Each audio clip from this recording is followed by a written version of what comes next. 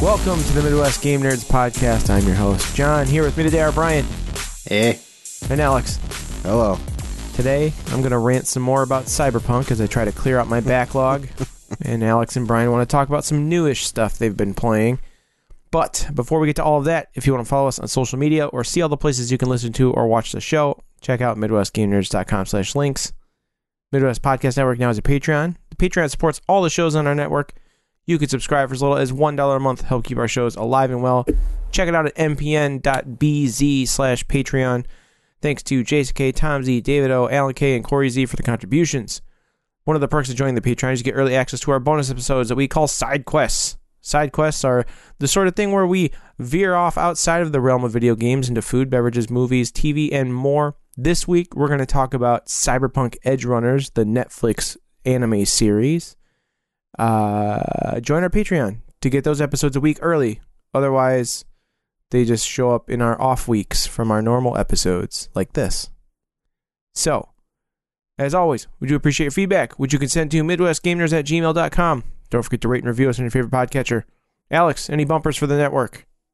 The Horror Movie Yearbook Boys have taken a little bit of a break, as I believe Tim has been on a vacation of sorts. So, but there is an honor roll episode that I think I may have mentioned on our last episode, where he covers things like Rob Zombie's The Munsters, Deadstream, We're All Going to the World's Fair, Dark Glasses, and Significant Other. So if you'd like to hear about some of the latest horror movies and find out which of them will end up on the Tim's list at the end of the year, please check out that. And then on a sadder note, Westworld has been canceled.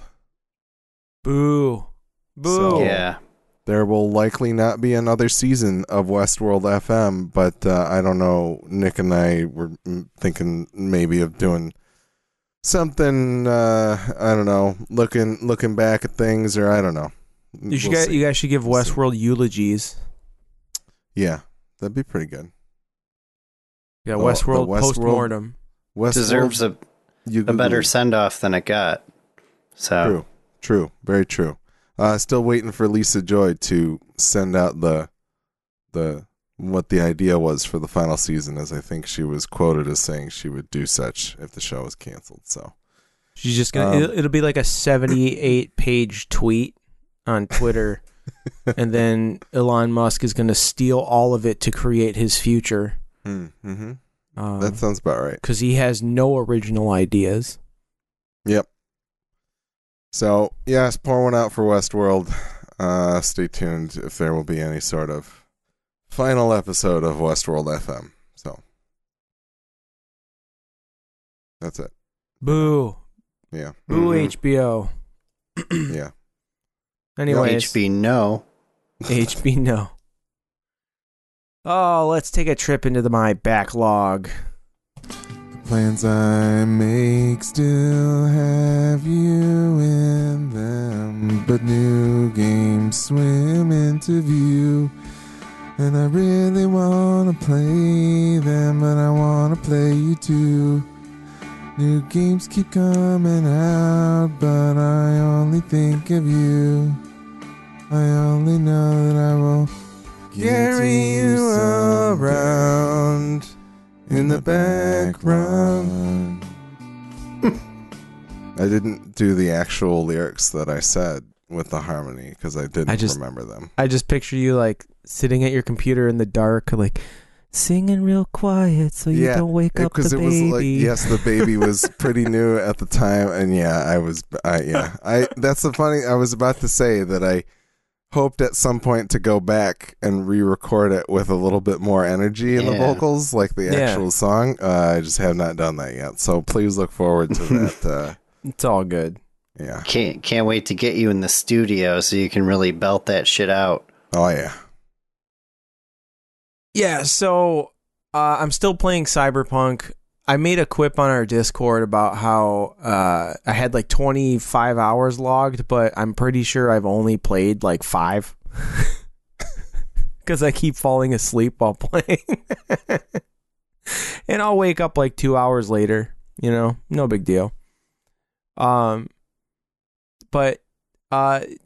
watching the Edge Runners show made me like really want to beef up my character and get all the cool like attachments and cybernetics and things. So I've been focusing a little more on some of the side questy stuff because I don't really. That game is not very big.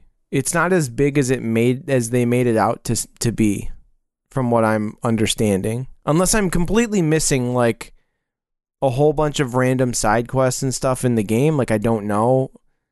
But it feels, despite looking more lived in than it did at launch, it feels very empty as a game. This could also be considered an Inside Baseball episode because I think that game it's not very good. I kind of brought that up last time I talked about it, but we didn't really get into it. But it's not a good game. It's just the narrative is cool, the ideas are cool. The voice acting is subpar. The music is the best part of the whole game. But the game itself is just not great at all. I think for me, some of it is that like, and you'll have to excuse me because I don't remember the actual nouns of things, but like, I don't feel as though there was a great on-ramp that was like, here's cool stuff you can do with your cyber deck if you're hacking things, and like here's cool stuff. There wasn't a good way, and this is something that's a problem with a lot of these RPGs, but like I feel like there's something rooted in like tabletop RPGs here where they expect you to come to the table with like, all right, I've looked at the skill tree, I want to do these things because these abilities sound cool, and that's what I'm going to do. But for me, I think it would be so much better in games like Cyberpunk and The Witcher and anything that has like a really lengthy skill tree, but you can't get every ability in that skill tree, for you to like literally play with the tools at the end so that you can understand what you're specializing to. Because I feel like for me, I personally tend to generalize myself because of the fact that I'm like, oh, there's really cool things on all of these trees and I want to be able to do all of it. Instead of thinking like, what's so cool at the end of each of these trees that I should be aspiring to that make me want to live with the trade-ons and trade-offs of each specialization. And I think that's part of what was missing for me in something like Cyberpunk, but honestly is missing from a lot of RPGs. Well, so, and I just smacked my mic, so you're going to have to edit that out, but... I already did that too. Okay. How far did you guys get with Edge Runners? I only watched like 2.5. So I watched 2 episodes. Okay, I finished the whole thing. Mm-hmm. I'm not going to get into how I feel about it now. We will talk about that later, but I'm going to talk about some of the content in it, at least. One of the cool things they showed in Edge Runners was the group of Edge Runners acting as a group, which is really cool. Mm-hmm. You have a party system of people acting as one cohesive group. You've got your hacker type, the net runner, and you've got like your DPS, like tank, as in the character main, and then you've got your agility striker type with the main character David, and then he's got some support characters that help him out as well with those areas. If the game itself, Cyberpunk, were some form of party-based RPG, it would be 1,000 times more interesting to play. To be able, because in Edge Runners, they show him using his Sandevistan, which is like an agility. It's a cybernetic that allows him to slow time, where he speeds up really fast, makes time seem really slow for him, and he can like do all kinds of crazy shit really fast. And if that were how the battles took place, where like instead of me being sighted by an enemy and it slowing time for like 2.5 seconds of real world time for me to react, if it actually like just slowed time for like 10 seconds for me to plan out my attack or whatever I was doing, and then I can swap characters a la Final Fantasy VII Remake to my Netrunner, and that would indefinitely pause time, because if you see in Edgerunners anime how quickly the Netrunners are able to process the hacking that they do to be able to hack enemies and cause like, you know, afterburn and like other effects on the characters, if they allowed you to play that way, it would be 1,000 times better and more interesting of a game to play, to plan your encounters around using a party to infiltrate and attack and plan and hack and all of these things. To play those sort of chess pieces would make it like a much better game overall. This was, you were saying last time, they needed VATs. It needed some kind of VAT system, but now I'm saying like if they wanted to differentiate themselves from Fallout, but still kind of allow the time pausing sort of thing, but instead of pausing, it's like elongating time, you know, stretching it in a way similar to how VATS was in Fallout 4, I think, where they didn't stop time, but they slowed it way the fuck down. Imagine slowing it down even further, especially with the way that like in Edgerunners, David uses the Sandevistan to like do his things, like it, which the effect is really cool. Mm-hmm. Not going to get into Edge. We'll talk about Edgerunners. It's so good. Anyways,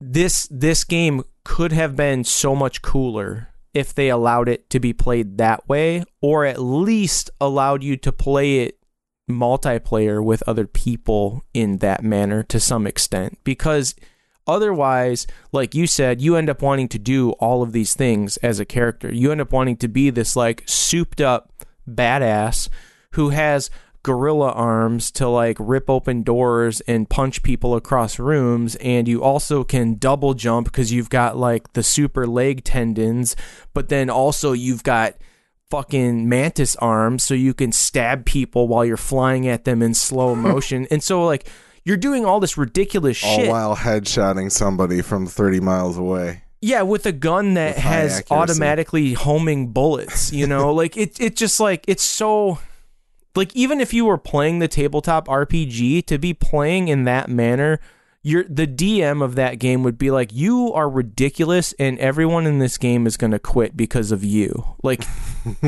when you have that one guy who just seems to always roll 20s every time with everything they do, it makes D&D not fun, at all. It's always more fun when shit hits the fan and like you're not rolling so hot, or like you're actually working as a cohesive party, which is what, I mean, Cyberpunk 2020, the tabletop RPG was meant to be a party-based RPG. So if this game had dove a little more into that, we'd be having a different conversation. And I think it, like, I like the first person aspect of creating a character and being that character and everything. It would have been cool to do that, but then also as you play in the world to create a party of Edgerunners that complement you as a character. So like if you wanted to play as a Netrunner, the characters that you party up with would be the support characters around that, and you wouldn't get a Netrunner in your party. And if you wanted to be a tank DPS guy who uses a lot of guns and has gorilla arms, or the arm attachment where you can launch a missile out of it, which is what Main actually has in the Edgerunner anime, you would then hire a Netrunner and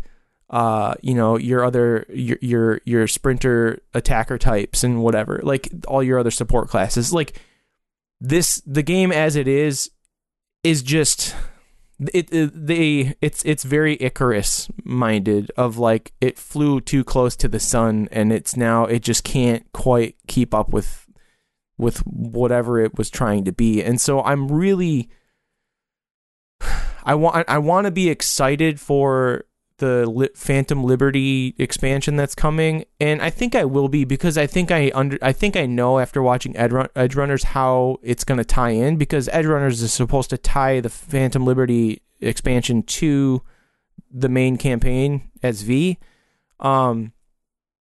So I'm interested in that because the narrative is pretty good. Like, I like the story and I like the world building that's happening. It is slightly unfortunate that you're always picking up shards to understand the lore of the game. Like, I wish it was...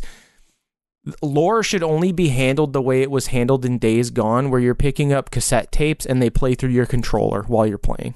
Like, no other game has done that, and that is the best thing I've ever had in any game where lore is happening. There's been other games. What do you mean no other game has done that? It's been done so many times, just maybe not through the controller speaker. It has not been done. Like, there's something about it being played through the controller speaker that, like, I can't explain it, but it's such a better way to do that. You know, I don't know. I don't know how to explain it. Killzone Shadowfall, the launch title for the PlayStation 4, did that. I mean, how about, like, all of the games I talked about 2 weeks ago? John is saying specifically through the controller. That's the point that he's making, right? Yeah, well, I mean, I think that's that's nitpicking a bit. Like, this mechanic has been used before. Yes, the controller gimmick is pretty cool. Here's the thing, but like playing it through the game audio is not that different. No, that's not that different. They do it in the Division when you pick up random voice recordings and voicemails. It plays over your cell phone signal or whatever in the Division. But like, there's something about it playing through the controller where it doesn't feel like you're being pulled out of the world to pay attention to it. That's the difference. There's so much with audio logs in video games where it's like, it does not pause when I like start a conversation with something or interact with something in the world, or like, you know, I have to start it over again, or like, I didn't hit the button right away to play it immediately, so then the pop-up went away and then I have to find it in the menu. There's something about audio logs in every game that has audio logs that is absolutely frustrating, and like, there are so few instances where it's well implemented, and I feel like ones where it is through the controllers very specifically, like, hey, I can literally listen to it in front of my face and kind of ignore what's going on the screen, or like, you know, or like I said, Days Gone does it really well. It's one of the best parts about that game. And like in Cyberpunk, the way they could have done it better, even because your cell phone plays a huge role in the game in terms of like talking to fixers, getting missions, having conversations with specific characters at times. And if you watch Edgerunners, when they have telephone conversations, it happens in their brain. Like, it happens automatically. When they get a text message, it automatically pops up and like they can read it out loud, or it's a voice memo or something that comes through from the character. If instead of me getting a text message where I have to like pause, like stretch time to read the text message while I'm driving a car 200 miles an hour through Night City, why not just let it play over my controller as if it were the way it's presented in Edgerunners, like it's a voice memo or something that's being, you know, dictated to me? I mean, I think there's a lot of voice acting they'd have to pay for, and they don't want to do that. It's the real answer. They could have deep faked all of it. Like, we had the technology. Like, I mean, the real thing is they could have just had Siri read it or something like that, which is interesting. But what were you going to say, Brian? I mean, the controller thing only works through PS5, so I'm pretty sure a lot of these games don't have that because they're multi-platform games, and they didn't put in the effort to add that for the PS5 or 4 version specifically. But yeah, it's cool. Like, I get it. It makes sense that Days Gone did it, and it makes sense that some of the other games, like Last of Us, uses the controller audio a little bit. Yeah. I mean, it is like stuff the like controller, that, because they're PlayStation specific games, or they were. They're not anymore. No, I know. I'm being a Sony snob about it, and rightfully so. Because when you get your cell phone chimes in the game, they do happen through the controller, like on the PS5. So like as it chimes, your phone gets a notification. You hear the controller. Like my controller kept making that noise, and Megan's like, "What the? Are you getting like phone calls or something? Like what is that?" And I'm like, "It's in the game. Like that's what it does, you know, like." So I don't know. Like I know I'm pretty much at the end game of it now because I was brought to a point where it says this is a no turning back situation. Mm-hmm. So go finish all your side quests before you proceed. So I'm pretty sure I'm like at the end of the game. And how did you get there in only 5 hours? Your guess is as good as mine because I honestly feel like I haven't played this game at all. Like I don't feel like I've put in enough. Like because you can play the game in however manner you want. I feel as though maybe I pulled the right strings to get to the end game super fast. Like I have to meet Hanako at the tower or whatever and become Johnny again. And that's like the end of the game, right? No. Spoiler alert. I don't know. Like I've done a bunch of side quests though. I've taken a bunch of pills to be Johnny and go hang out with Rogue, and like I went on a date with Rogue or whatever and did all that, and like that was dumb. Like I don't understand why that had to happen, other than like it's giving you this opportunity to try and like romance Rogue as V playing like being Johnny under the influence of the pills or whatever. But I don't know. I'm going off into a weird tangent, but the fact that I was presented with a situation where it's like you should complete side quests before proceeding because this is a no turning back point or whatever, I was like, okay, I don't know what that means, but I'm just gonna like do some side quests instead. And all the side quests are like mediocre, I guess. I don't know. Also, I feel like some of the lore could have been handled through like brain dances too. Like that's one of the things I liked about The Division when they do some of the lore. It brings up those like holographic like instances where like, you know, there's a conversation that you're viewing and it's like people frozen in time like as the conversation's happening because like a drone had like recorded it or something like that in The Division. And in Cyberpunk they could have just used brain dances to do the same thing, like, which would have been cool. I feel like the brain dances aren't used they're not as they're not used to the best of their ability. It's a cool thing that they could have done way more with. Yeah, they definitely, for something they made such a huge deal about before the game came out, I feel like it was underutilized. It's a lot of like I feel as though and I don't know, maybe some of CD Projekt Red's hidden projects with code names, maybe one of them is a Cyberpunk massively multiplayer online RPG, which would be fucking sick. It would be so cool if done correctly. But I think the thing is the thing that's so hard about multiplayer Cyberpunk is this time mechanic. Because I don't think there's nobody's shown me a compelling way to do bullet time for everyone, you know, or bullet time for one person and not for everybody.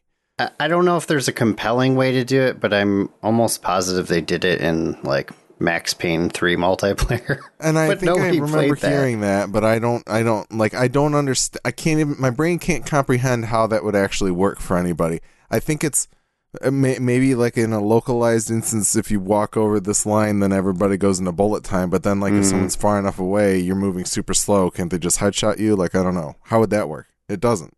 So I think that's the main thing that you lose in trying to make it this. And it's one of the same things about Fallout 76. Like, you know, none of that, like, take the time to think about it mechanic works unless you either, one, bring everyone into it, or two, figure out a way to just do it for that one person. But I don't that's know where how I think would. like it wouldn't be like a full-on MMO per se, but like something along the lines of like what I was saying, where where it's a party-based MMO, but like you're fighting other edge runner groups or something like that, or like you've got different clans like of gangs throughout Night City. Like maybe part of the MMO is you're choosing to be a part of one of those gangs, and so like it's the Tiger Claws versus the Marauders or the Maelstrom. I think Maelstrom, maybe, I don't remember what they are, but like you choose to be a character that's a Tiger Claw, and you have to do a mission where you have to break into a Maelstrom base or something like that, and like everything is like hacking and like working your way through it until you get discovered, and then it turns into like some kind of turn-based like battle. Like, I think the only way to handle the time mechanic in those sorts of games is to do it turn-based. Like, yeah. But I don't know. Anyways, that's end rant on Cyberpunk. I've taken up too much time on this one for everyone. So Yeah, is it time to move on? yeah, we can move on. What are you playing on your Xbox or on your PlayStation or on your Nintendo Switch? What you been playing?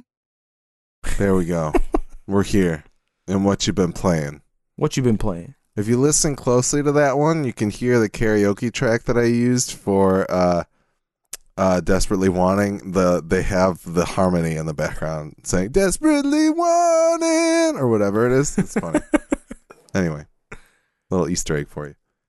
Brian, you and I have been playing a game, but I'm going to do something else real quick. I did finish the Yuffie DLC for Resident Evil. Final Fantasy VII Remake. So many Resident Evil remakes. But there's also Final Fantasy VII Remake. It's very cool. And I think I said a long time ago, I really like playing as Yuffie. She plays very different compared to...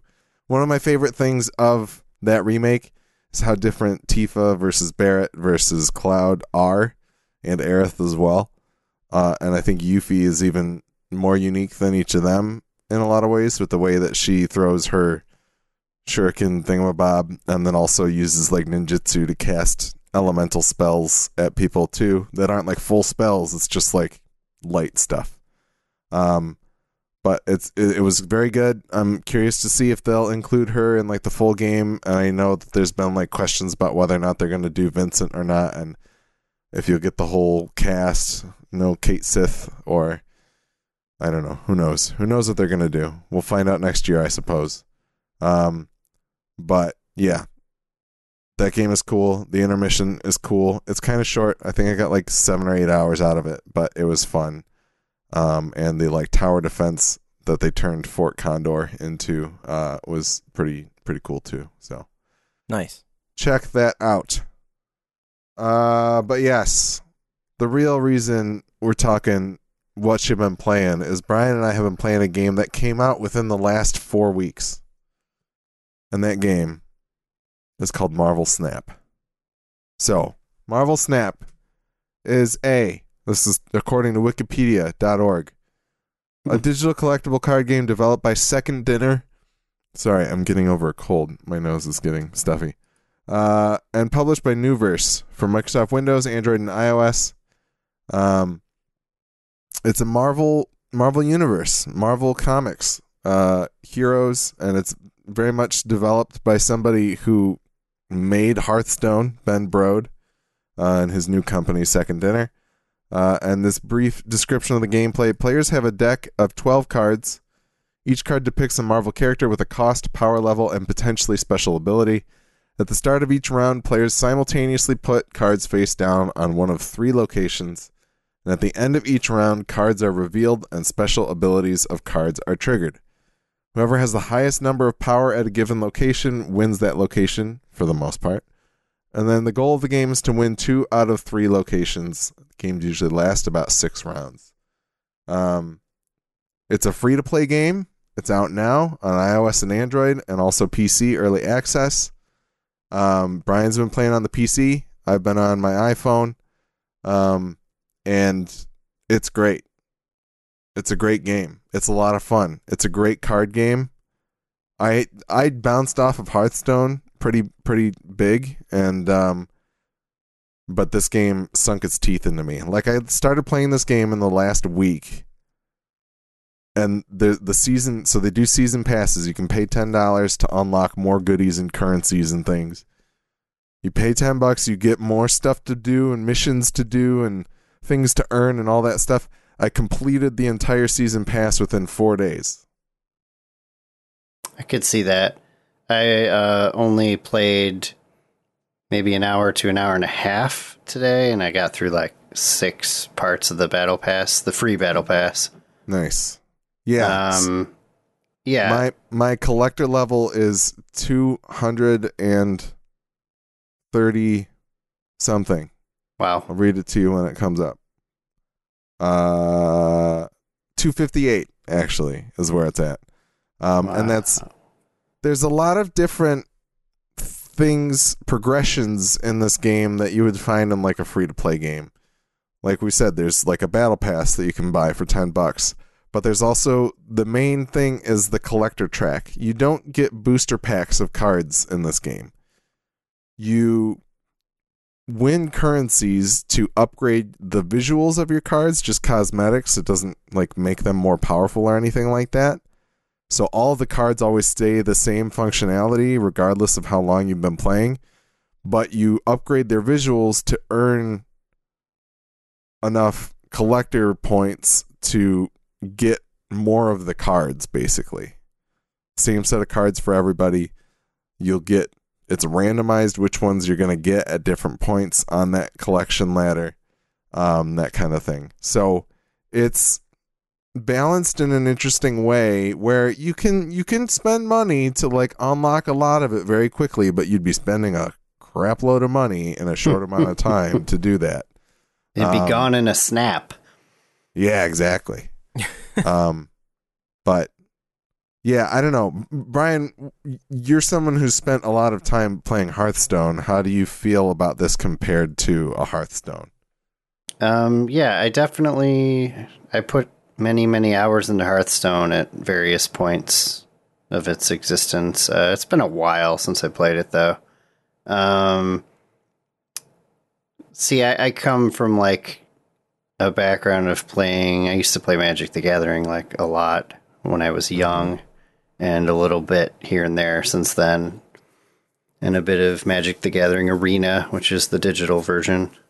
So Hearthstone to me seemed like they definitely they weren't sure how to break from that Magic the Gathering formula as much as they could, you know?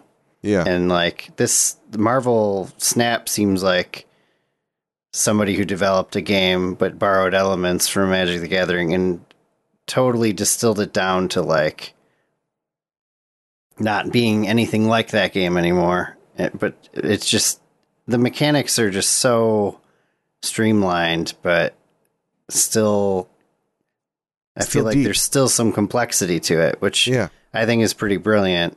The fact that every match is only 6 turns, roughly, you said, like maybe there's something that can increase that time, but matches are done in minutes, and that's amazing.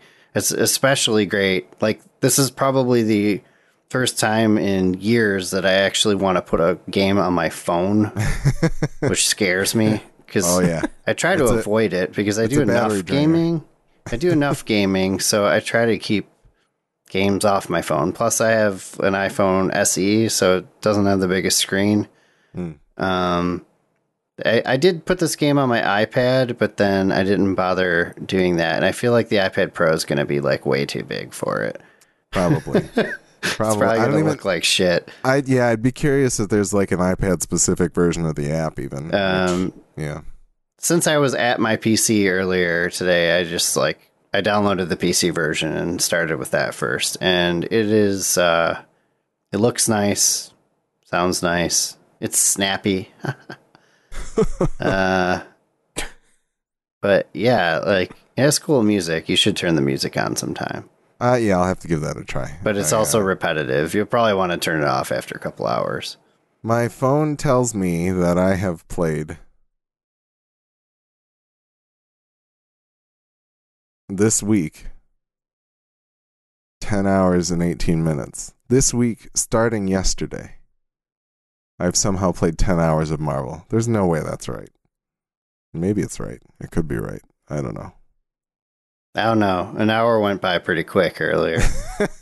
It's pretty addictive. I mean, and that's the thing. Like, it's nice that there's no loot, but apparently when they were beta testing, there were loot boxes for cards and things like that. But I'm glad that there's not. That feels really predatory to me. The fact that, like, basically I'd have to dump money into cosmetics in order to get more cards for some reason feels less predatory to me than just like, oh, what am I gonna get out of these loot boxes? So Maybe a pack I like of that gum. Yeah, a pack of gum. The other thing, so like one of the things that I think keeps it really refreshing that I don't think we touched on, like Brian, you mentioned Magic the Gathering. You're not attacking the cards directly necessarily. You're not even really necessarily attacking much. It's just like a friendly showing off of power. Like, hey, I've got all this power. What do you guys got? And then if they have more power, you just like bow out and you're like, yeah, you can have this city. It's cool. So that's what it looks like. It's 3 locations on the board, and the locations have some sort of location-based effect. It can be anywhere of like, there are some that are like, hey, this is going to be a 7-round game, or there's ones that like, hey, guess what? The game's going to end after 4 rounds. That happens sometimes. I saw one today that had no effects.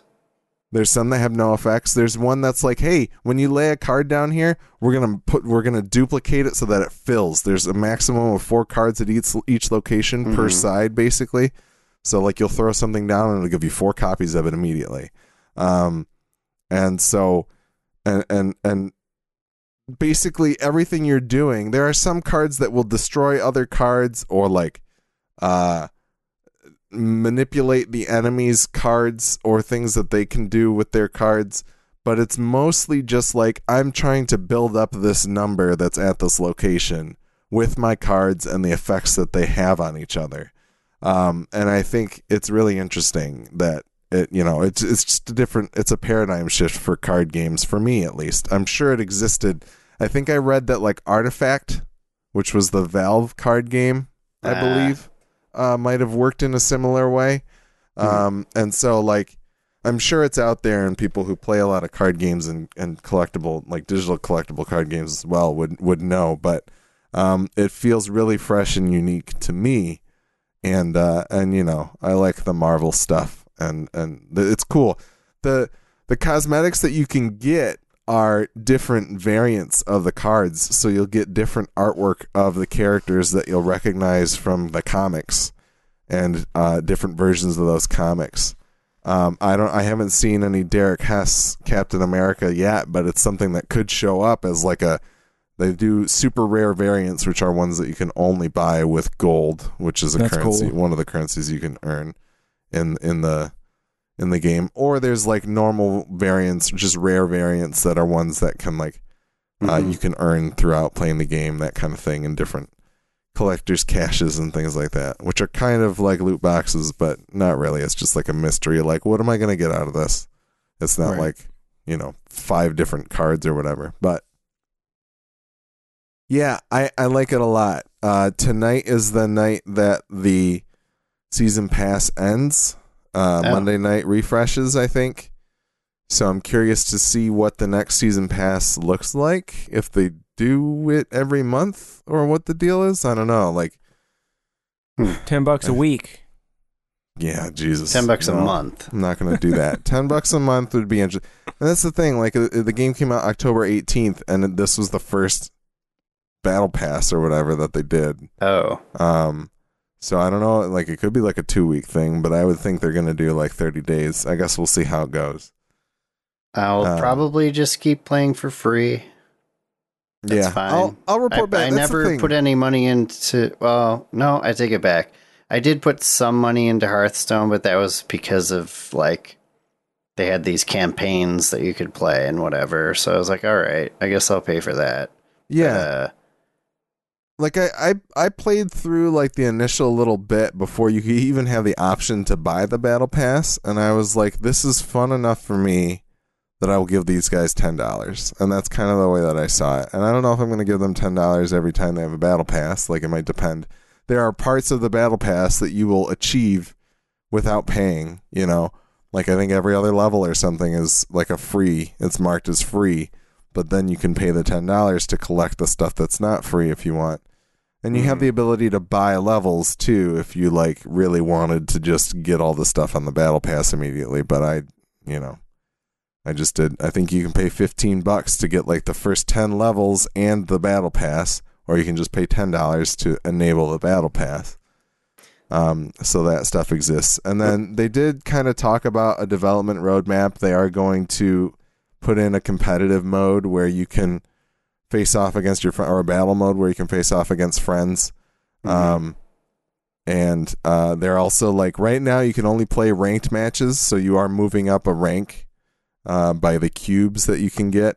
And during the round, you can snap to double the amount of cubes that you're supposed to win, that kind of thing. You're like betting cubes on whether or not you're going to win.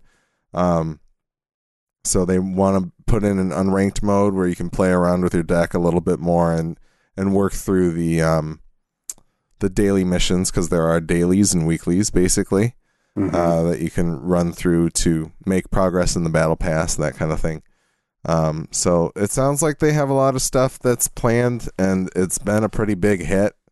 And I'm excited to kind of see where it goes, and we'll see how long I stick with it, because it's been a while since I've caught up in something where I'm like, I want to do these dailies all the time. And I feel like this game has kind of captured that in me a little bit, because it's on my phone. I can do it. You can spend a couple minutes or so working through a couple matches and do the dailies, and then that's it. You move on, or you play it for 10 hours in 2 days somehow.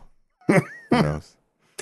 Another thing interesting about it, I think, is I'm not super knowledgeable about the Marvel comics, honestly, other than like the mainstream superheroes and stuff, but it looks to me that they have a lot of very obscure comic references in this game, which is probably really cool for fans. I'm trying to think. Let me read through some of these cards that I have, because I have a wide variety of them at the moment. You start off with a lot of the basics, like your Ant-Mans and your Iron Mans, the ones that have movies right now, of course. Man, it's not loading. The servers might be down. That did happen at some point in this last week. But they have like Moon Girl, who I've never heard of. Interesting. Strong Guy, I think, was one of the X-Men dudes that I got. I saw Squirrel Girl. Squirrel Girl's in there for sure. You get a Namor card, Namor the Submariner. There's a lot of different. There's a wide variety of Marvel people. Your Venoms and your Miles Moraleses are in there too. Morbius. I got a Morbius card recently. It was Morbin time. But yeah, it's a lot of fun, and it's free to play. And if you want to lose a lot of your time, it's kind of a fun way to do it. Yeah. Okay. I have my list of people here, and they have Armor, who I think was someone who was created for the X-Men, Astonishing X-Men run that Joss Whedon did. And then you've got, your Doctor Stranges and Hawkeyes, but then there's people like, say, Devil Dinosaur, which is an insane card because it gets +2 for every single card that you have in your hand. So by the end of the match, it can be like 19 power, which is a lot.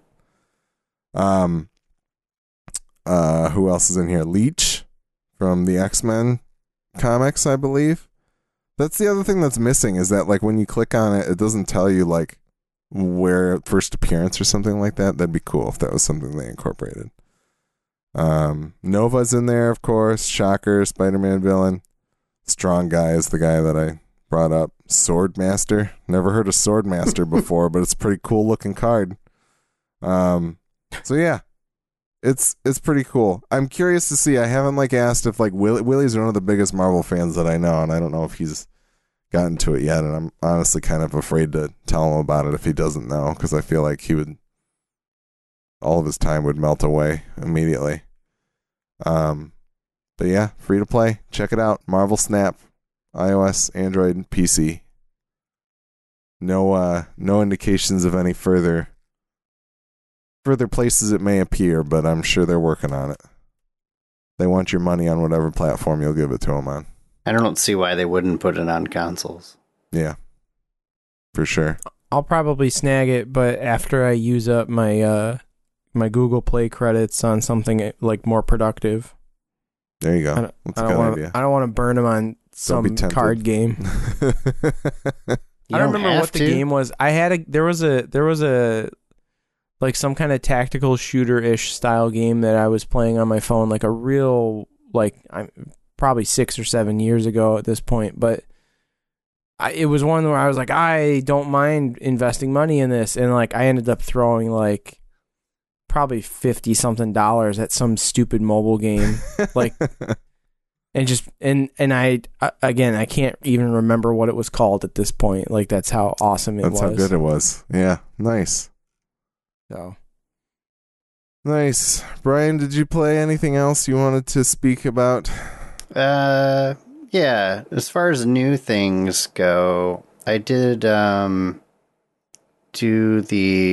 I think it's like every weekend or once a weekend per month or something, that this game BattleBit Remastered they've been running like stress tests for it for about 6 hours. And it's like 127 v 127 Battlefield-esque game. And it's like so much better than the last Battlefield game that's actually been out for a year. And this game isn't even out yet. The gimmick though is it's very, very lo-fi graphically, Almost Minecrafty. like, yeah, I think I get like 1,000 frames per second in it or something. But the netcode seems super solid considering how many people are engaging in combat, and the destructibility of it is really cool. It's one of those games that looks bad and good at the same time because there's some nifty like lighting effects and stuff going on. The sound is really pretty solid, although some of the gun sounds are kind of weird to me. Just mechanically, it's just fun and it works well, unlike the last Battlefield game. And after I could no longer play the BattleBit stress test for the weekend, I think the game is set to launch sometime next year. Yeah, planned release date of 2023 on Steam, but you can request access to that's what I did. The playtest on You Steam get as access well. basically right away. It's just they only run it like every once in a while. Nice. But yeah, I just had the itch to play Battlefield, kind of, and I tried 2042 again, and there was nobody playing. So I guess that Bummer. game's completely dead. I kind of want my money back, to be honest, because I think I only put like 10 hours into it before I had to stop playing it because there was shit wrong with it. And yeah, I'm pretty mad about that, honestly. That sucks. So I ended up hearing that Battlefield 1 has had a resurgence because it's on sale for like super cheap on Steam right now. And I started playing that again, and that game is still really fun and ridiculous. And in so many ways, like just some of the stuff going on in it, and the whole setting is just kind of absurd. Like Battlefield 1 was fucking gritty, and like the way they arcadeify it and stuff in that game, but then they have like these historical like references when you're playing the operation mode and all that. And I don't know, it's like, yeah. Was that the first the one subject where, like, material is strange, but was that the first one where you were playing as like actual soldiers that died in the war or something? Yeah. Ugh. yeah, that And it part's was like weird. it's like World War One, right? Yes. But if you set that part aside, it's like it's really fun and it's really unique because like you rarely ever have like optics for your weapons and stuff because it's World War One, so it's like mostly iron sight stuff, and you can actually get on a horse and ride around like it's a vehicle versus tanks and stuff, and there's like biplanes dropping grenades out of them, and it's more ridiculous, like the older Battlefield games where like, you just see crazy things happen where like 10 people die at once because somebody did something stupid. And like the newer games just haven't had that. And then somehow I feel like it looks better than the last two Battlefield games as well, which is really odd. Like, yeah.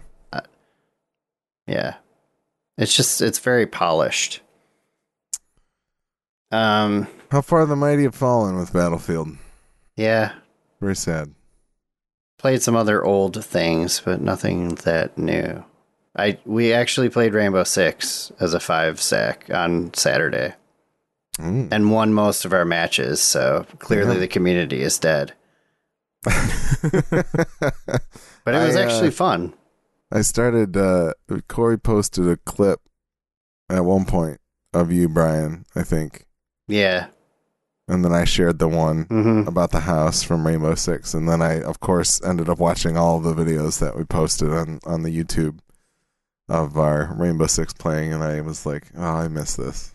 I miss this game. Yeah, basically a bunch of us were playing PUBG for most of the night. And then we ended up with a fifth person. So I was like, well, what else do you guys have installed? And I was like, well, there's Rainbow. And I kind of said it as a joke, but almost everybody had it installed. Nice. And so we were like, yeah, sure, why not? And then we played for like 2 or 3 hours, and it was actually pretty fun. Nice. That's awesome. Yup. I think that's about it, though. Okay. Right on. Well, a little bit of a shorter episode, but that's just going to get us all geared up for God of War Ragnarok, which comes out in 48 hours. Yes, it does. And also, I mean, we could talk about it very briefly. I'm not going to play the news jingle, but PSVR 2 price and release date were announced. It is $549 or $600 if you're getting the version that comes with the Horizon game. But that does include the headset and the 2 controllers. It's coming February 22nd, 2023. You can register now on PlayStation.com to hopefully get an offer to pre-order one in this coming week. I think November 15th is the day that they have. If your 2-factor authentication works. Yeah, which, it's a challenge. And if you have more money than it costs to buy a PS5. Yeah. No, that's funny, because I think I said something that they couldn't eclipse the price of the PS5 like they did in the United States, because it's only $500 here still, but it is $550 in other locations pretty much. Mm-hmm. So, it's curious that, yeah. But it seems like it's like a lot of the hands-on demos, people were like, this is literally the best looking VR headset that I have ever seen. And these are people that have played Indexes and HTC Vive Pros and things like that, because it is like super high pixel density. It's 4K. It's HDR. OLED. Sounds good. Can't wait to come over and try it sometime. Yeah, if I can get one. We'll see. Who knows? We'll see how... I mean, with a price like that, you would think it's not going to sell out, but... Nah. How many are they going to be able to make and ship anyway with the way that the world currently is? I don't know, like 30. Yeah. So we shall see. It looks very neat. And get register for a hopeful pre-order right now, PlayStation.com. Hell yeah. Well, if you want to follow us on social media or see other places you can listen to or watch the show, check out MidwestGameNerds.com/links. The Midwest Podcast Network has a Patreon. The Patreon supports all the shows in our network. You can subscribe for as little as $1 a month. Help keep our shows alive and well. Check it out at mpn.bz/Patreon. Thanks again to Jason K, Tom Z, David O, Alan K, and Corey Z for the contributions. One of the perks to joining our Patreon is you get early access to our bonus episodes that we call Side Quests and the bonus episodes of the Horror Movie Yearbook Guys, known as Tiny Terrors and Honor Roll. Yeah, those are fun. They come out on our off weeks. They're different topics and things outside of the realm of video games for us. And the Tiny Terrors are always super funny. They did the one about They did Ghost Stories, one that I was on a while back. They did one about things that make them squirm. That was actually a really funny one because Nikki was talking about how like having people getting their like fingernails ripped out makes her squirm, and then Tim was like, the sound of people pooping makes me squirm. Like, so that. Everybody's got their own thing. It was fun. It was really like I was raking leaves listening to that episode and cracking up at them because it was solid. The pooping was solid. Yeah. They've always got something good going on in those Tiny Terrors, and so be sure to check that out, and the honor roll ones too. Where Tim, I think does Tim just do the honor roll, or is Willie in on those too? It's just him. That's why it's the 2022 Tim's list. Gotcha. So, Cool. Yep. Yeah. So as always, we do appreciate your feedback, which you can send to MidwestGameNerds@gmail.com. Don't forget to rate and review us on your favorite podcatcher. I'd say we're Twitch affiliates, but we don't use that really anymore, so I'm not going to say that anymore. Probably ever. I don't know. Maybe. We'll see. And so stay tuned for God of War Ragnarok coming up, and maybe some Sonic Frontiers, depending on how things play out. If I'm feeling like I want to buy more than one game at the time, we'll see. If it I looks pretty play cool. Less of two games or a little bit. The trailer more I saw of one. looked really cool. It looked like Sonic Breath of the Wild, which is intriguing to me to a certain extent. I need there to be like rapturous reviews of this game for me to like, because I just feel like it's just gonna be like, I just don't know what to expect. They made the trailer that makes it look like Sonic Breath of the Wild. They're like, this is gonna sell millions, and then you like open up the game and you're like, why? And you're just doing like loop-de-loops and like picking up rings. Like it's just random ramps in the Breath of the Wild map that make it. No, it's literally the Breath of the Wild map. They took the Breath of the Wild map and they mixed it with Jumping Flash and they added Sonic to it. I hope you can at least go up a ramp and then glide off of it. Oh, all right. I'm in. That might be worth the price of admission. Yeah, I don't know. Yeah. We'll see. We'll see how I'm feeling. It's you hold cheaper. Down and press X to get him to speedball, and then you shoot up the thing and then fly. Hey, Sonic Frontiers is cheaper than God of War Ragnarok, so I mean it's got that going for it. Yeah. So we'll see. Anyways, thanks again everybody for joining us. We will see you next time. Peace.